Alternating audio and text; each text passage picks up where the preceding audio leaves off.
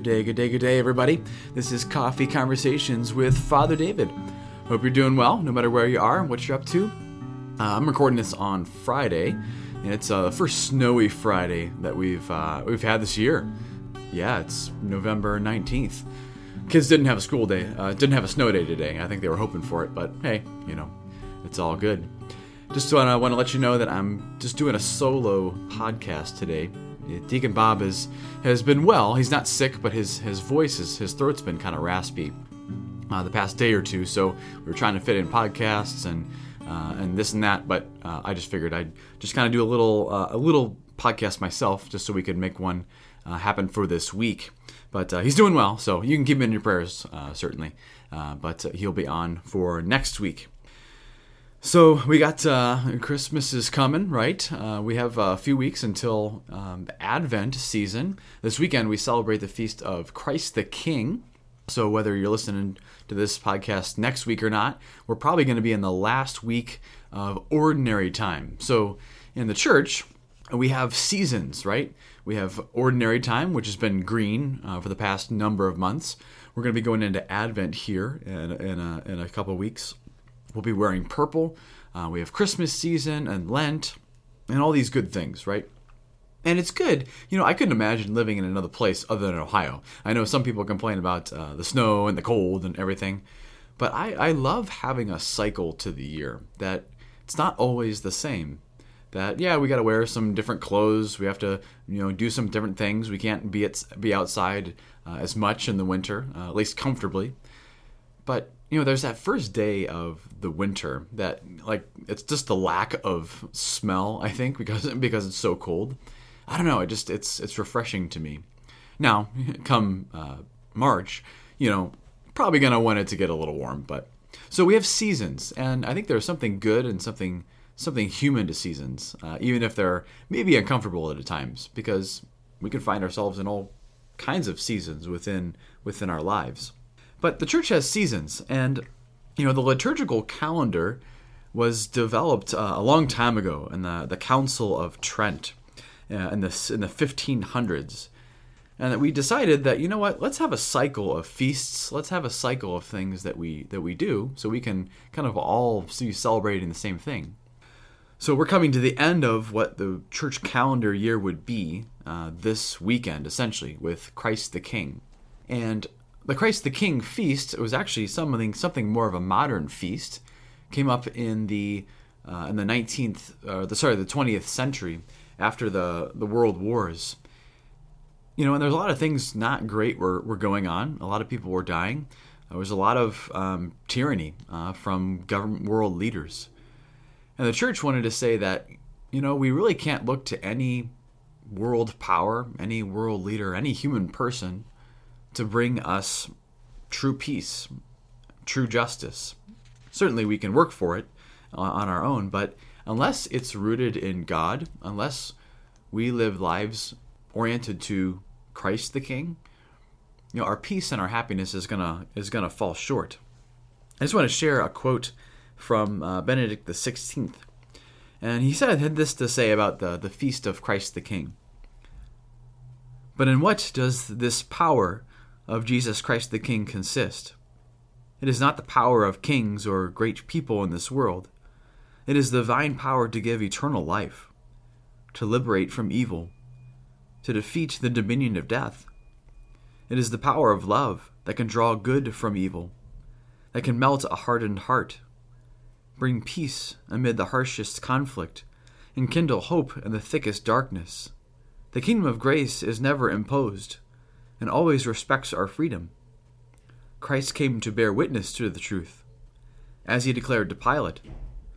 Whoever accepts his witness serves beneath his banner. Every conscience, therefore, must make a choice. Who do I want to follow? God or the evil one? The truth or falsehood? Choosing Christ does not guarantee success, according to the world's criteria, but assures the peace and joy that he alone can give us. End quote. From Pope Benedict XVI on the Feast of Christ the King in 2009. And I just wanted to share that quote because it kind of gives kind of a context, to the feast of Christ the King, but also the end of the liturgical year, right? So a new year will begin the first weekend of Advent.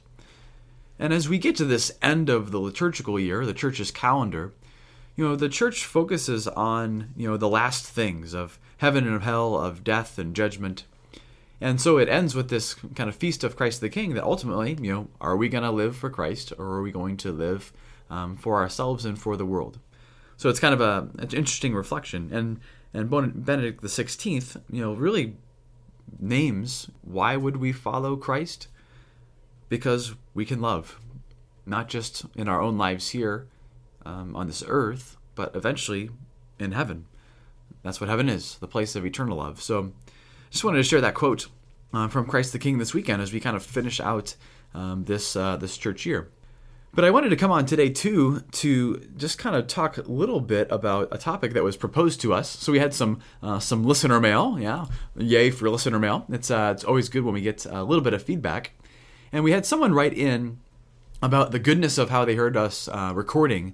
We were recording questions from the kids in our school to be able to answer some of those questions here on the podcast in the coming weeks. And we are definitely excited about that. And we're kind of still getting things situated and kind of developing our answers so we can come out with those soon. But this person wrote that, this is a good idea even for adults. The idea of asking questions. And they admitted, it's like, I know I have questions about our faith, but I'm ashamed or are shy to ask. That, sometimes we might think our questions are dumb because we think we should know them already, right? I don't know if you've had that experience ever, but I know I've had that experience in my own life. As a priest, you're a spiritual leader, right? You lead and you guide people in ways of faith.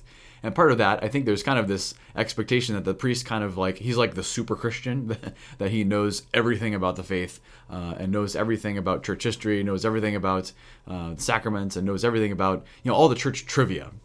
Well, that may or may not be true. I probably don't know as much as I could about the faith. And sometimes, when you're asked a question, you're as a priest, you feel like you need to know the answer. So even admittedly myself, I can get kind of fearful when someone asks me a question because they're looking to me and I don't have the answer. And so I can resonate with what this person said about feeling ashamed or shy to ask. That it's okay to not know all the answers, right? I think we just need to acknowledge that, along with the phrase that we well know. There's no dumb question if it's asked honestly. There's no dumb question. All questions are good because we're striving to know what's true and what's real. And I think this is important to say, that please don't feel afraid to ask questions, even if they seem simple, even if they seem like it's something you should know. Don't let the fear and the shame keep you kind of where you are. I say that to myself too. We don't want shame and fear to rule our lives. We want the truth and we want joy to rule our lives. So this is a great time to acknowledge the fact that we all have questions, one way or the other. It might be big questions, might be small questions, might be mysterious questions. I don't know. This is a good place for us to maybe just acknowledge that. So I'm gonna include Deacon Bob and my emails in the description of the show notes today. I know we've kind of asked about this before, but please feel free to add your questions, no matter what they are. We'll have your email address, but you can be anonymous, and even if we brought them up on the podcast, we don't have to have your name attached to it. That it's good to ask questions. Life is a journey, and faith is a journey. And if we're open to growing, there is so much more to grow in. I mean, the church really does have, I would be so bold to say that the church has answers to any question you have. And basically has already come up with answers for any question that we have to ask. I think that's really what makes our Catholic faith so beautiful in some ways, that there is such a tradition. Our church has existed for thousands of years, and that there's been a lot of smart people in that church too. So don't be afraid to ask questions. I think that's kind of just the motto for today. And It's all good. So please send in your questions, and we hope you have a great Thanksgiving with your families. This will come out Thanksgiving week. So we pray it's a blessed time to be together and to enjoy each other's presence. However you're able to do that this year, whether it's in person or still virtual, and maybe in some capacities. It's just good to give thanks to God for all that we have been given, even if there has been struggles, even if there has been things kind of upsetting the schedule of our lives this past year. That God has been with us, and God will continue to be with us. All right, everybody. Well, thanks so much. Have a blessed day. Know of our prayers, and just enjoy all that God's given. All right, peace.